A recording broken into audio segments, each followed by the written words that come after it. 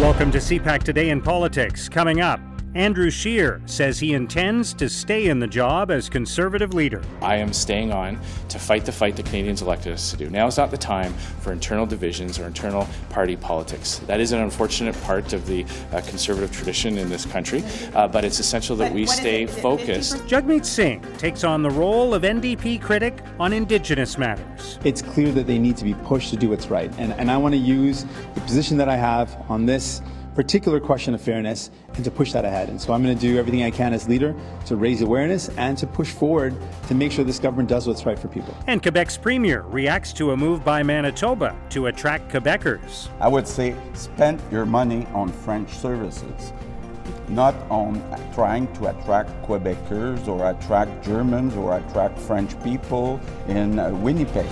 It's Friday, November 29th. I'm Mark Sutcliffe. Let's get right to the top political stories this morning. I'm joined by Christy Kirkup of the Globe and Mail. Good morning, Christy. Good morning, Mark. It seems like every day there's another person who is talking about Andrew Scheer's future as leader, and many of the people who are speaking out are saying that he shouldn't stay on. Jenny Byrne, a longtime Conservative strategist, advisor to Stephen Harper, is the latest to say that she doesn't think he can stick around as leader. Scheer was speaking yesterday for the first time since the news that a group of people had gotten together and created a website suggesting that he step aside. So let's talk about where he stands and how difficult this is getting for Andrew Scheer. You know, I think that this is just going to continue for Andrew Scheer as he looks ahead at April, which of course is going to be when Conservative faithful are supposed to gather in Toronto for a convention, and that's where, of course, he'll be facing a leadership review. The noise definitely is getting louder. It's been day after day that different Conservatives are speaking publicly about their concerns about his leadership. It kind of, I would say that the momentum on this really started to pick up when, for example, there were a couple of Conservative strategists who in the Globe published their concerns in an op-ed about, the leader's commentary on LGBTQ rights and abortion, suggesting that he needed to be far more clear about those particular issues. And then in the last few days, you mentioned, of course, the Corey Tonight website, Conservative Victory, suggesting that he needs to go, and Byrne lending her voice to that chorus of criticism that he's facing.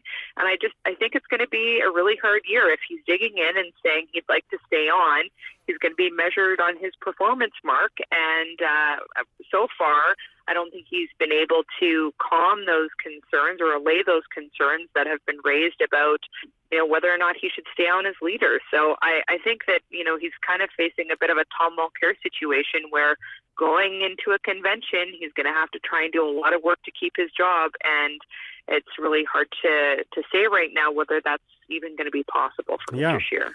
And it's interesting because obviously a year ago, if you had said to people Andrew Scheer is going to win the popular vote, or the Conservatives will, that he'll pick up a lot of seats and that he'll hold Justin Trudeau and the Liberals to a minority, most people would have assumed he would keep his job after that. And even in the 24 to 48 hours after the election itself, I think a lot of people expected that might be enough for him to stay as leader of the Conservative Party. But a lot has changed since then, or at least the perceptions have changed. And then the story became, well, will he survive the vote in April? And I think now the question is becoming more and more, is he even going to make it to the vote in April? Because there are people explicitly calling for him to step down and avoid that vote altogether. Yeah, I traveled here, and of course people were really disappointed on election night. That much was clear. It was really quiet at Conservative headquarters in Regina, but no one was immediately calling for his head. And he was saying that, he wanted to stay on. And then, as I say, just recently, things have really started to intensify in terms of that public push to get him out. And, he's pushing back on that. He's also made some staffing changes. He announced over the course of the weekend that, of course, he was firing his director of communications as well as his chief of staff. He is announcing, his deputy leader, Leona Aslavov. And he's trying to put together a team, even though he's facing, repeated news stories where people are saying he should not be the guy to lead the party going forward. So I don't know how he's going to turn things around from a communications perspective. He hasn't been able to do that, and I'm not really sure how he's going to get out from under the situation that he finds himself in right now. Let's talk a little more about what he did announce yesterday. The leadership team around him, including, as you mentioned, Leona Alleslev, who is a former Liberal MP from Ontario, who's now with the Conservatives. She crossed the floor during the last term in Parliament and was re-elected. And, of course, she replaces Lisa Raitt, who lost in the election. But she, as a former Liberal, she's obviously going to be perceived as coming from the red Tory side of the party, the moderate side of the party. I'm sure that was a consideration for Scheer and his advisors in making that decision. Yeah, it's been interesting to see some of the, critiques that have come about after Scheer named her as deputy leader, and then people coming out to defend the decision, including Lorraine Harper taking to Twitter to essentially say that, it's about bringing different people into the tent, including those that haven't always voted Conservative, that's a good thing, and that Lorraine Harper is saying that she's supportive of Mr. Scheer naming her as deputy leader. So, I think that going forward, he has yet to announce his shadow cabinet. He's only announced a couple of folks that are going to be in that inner circle, again, looking to shake things up, reposition the party, and of course, his own compass as he looks ahead at Parliament, because, at the end of the day, the Conservatives right now are going through, this period where they're focusing on themselves. And we saw that in his news conference yesterday, where he said, this isn't about, essentially, I'm paraphrasing here, but it's not about us. It's not about the internal battle. It's about going after the Prime Minister and looking to do so in a minority situation, which, of course, is going to prove to be a really different scenario for everyone in Parliament. There's a lot to watch for in terms of, the throne speech and focusing on challenging the government. And so that's what Mr. Scheer is going to have to try and do in the days ahead, try and pivot to focusing on Justin Trudeau rather than having repeated news stories about himself and whether or not he's up to snuff to stay on. Now, as you mentioned, Andrew Scheer has not unveiled his critics' roles for when Parliament resumes next week, but Jagmeet Singh, the NDP leader, did yesterday. And it was interesting, I think, to see that he himself is taking on the role of being the party's critic on intergovernmental affairs, which is, of course, Chrystia Freeland, the Deputy Prime Minister's portfolio, and also on Indigenous issues. So he's taking on two important roles himself. Yeah, I thought that was interesting that he gave himself a couple of those critic roles, and of course, keeping some veteran MPs close to him as he looks ahead at this new Parliament with Charlie Angus, who of course ran against him in the leadership. He'll be staying on as critic for Indigenous youth in particular, and also of course looking at the issue of challenging the Liberals on their new file about, middle-class prosperity. Well, Charlie Angus has a different title for his critic role, and he's going to be challenging the government on, income inequality, and that's going to be a central focus for him. And, of course, the sole Quebec MP left after the last election, Alexandre Boularice, will be serving in the deputy position, really aligning himself with Mr. Singh and coming out in a big way because, of course, the NDP doesn't want to lose its focus on Quebec and showing Quebecers that it's still thinking about them and wanting to kind of woo them back into the fold after they lost so many MPs in the last election. Yeah, it's interesting how different the world is for Jagmeet Singh compared to Andrew Scheer. And again, if you'd said a few months ago that one leader would be worrying about whether he'd keep his job and the other would be pretty secure in that job, and that one of them would have gained in seats and the other lost, it is interesting that Jagmeet Singh seems to be on much more solid ground as the NDP leader than Andrew Scheer, despite the outcome of the election and despite some of the circumstances. Yeah, I find that kind of surprising, to be honest, because, as you note, Mark, the NDP caucus has been significantly reduced to 24 seats. And, the people around Jagmeet Singh and his continued supporters will suggest that, at the beginning of the campaign, there was some talk that the party could be struggling to actually have official party status. I'm not sure that that's the best bar to say, okay, well, actually, we doubled that. We were able to come out with 24 seats at the end of the election.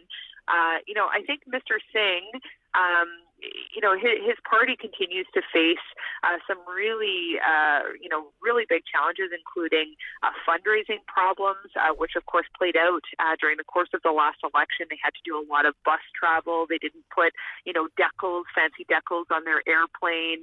They didn't do a lot of air travel. They were criticized for not hitting certain parts of the country, particularly in Eastern Canada, more frequently because, quite frankly, they couldn't afford to do that.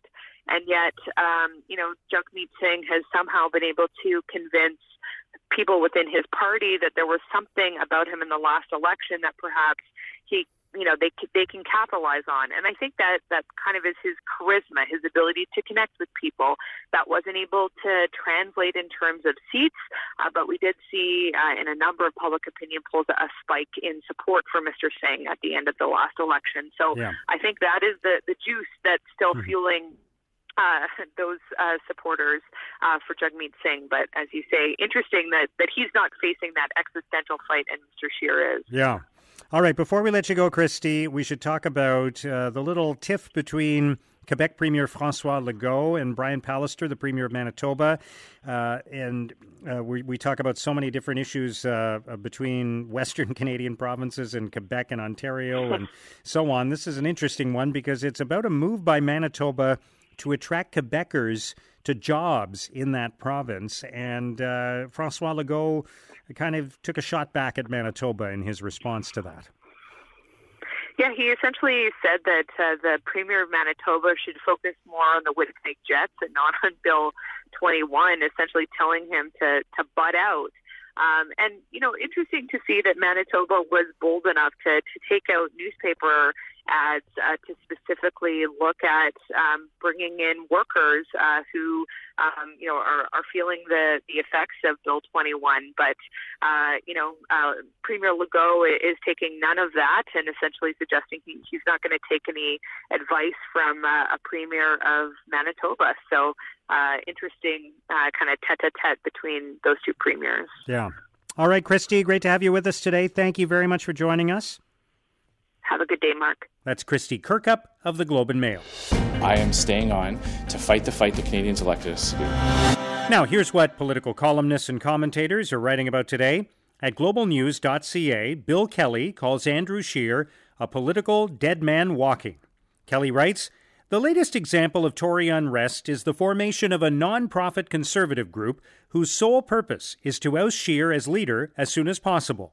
We've already heard that a number of returning MPs blame Scheer for their reduced margins of victory, and many defeated candidates blame him for their failure to topple the Liberals. Conservatives now view Scheer as a liability. His political best-before date may be imminent." In Maclean's, Paul Wells considers Andrew Scheer and the Conservatives' choices. Wells writes, "Keeping a leader offers no guarantee of success, but neither does replacing him. Whether Andrew Scheer should lead the Conservatives is a big question, but there are bigger ones, what the Conservative Party stands for and what Canada stands for, and whether our policies are now so hopelessly dependent on conflict over resolution, fear over hope, disdain over trust, and denigration over accommodation, that none of us can find our way home." In the National Post, Matt Gurney argues Scheer's future as leader entirely depends on whether he can reasonably believe and convince others that he'll do better next time. Gurney writes, "As much as Scheer's supporters may decry the media's focus on some of his stumbles or bemoan the injustice of the attention given to his religious views, those are baked in. Life isn't fair. The Canadian political reality has its own facts on the ground, and if the only shot Scheer has at becoming Prime Minister is to teleport himself into a parallel universe where those facts on the ground are different, he's finished." Now, here's what's coming up on Canada's political agenda. The Prime Minister will meet with Mexico's point man on the North American trade negotiations in Ottawa today. CPAC's Martin Stringer has more. Mark, at 10:30 this morning, Eastern Time, Prime Minister Trudeau will meet on Parliament Hill with Mexico's Undersecretary for North America, Jesus Seade. He's the man that the Mexican president has put in charge of these final stages of negotiations for the Canada-US-Mexico Free Trade Agreement, or NAFTA 2. His visit comes just 2 days after our minister responsible for NAFTA, Chrystia Freeland, made a lightning trip to Washington on Wednesday to join her U.S. and Mexican counterparts. What's it all about? Well, it would appear that we are down to the 11th hour and close to a possible ratification of the new NAFTA. Senior Democrats and Republicans have been in negotiations with the president and his trade representative in Washington, and it looks like there's potential for the accord to be signed before the end of the year. Most parties involved in the negotiations would like to see that happen because of concerns of what could happen in NAFTA once a full-blown presidential election cycle kicks in next year.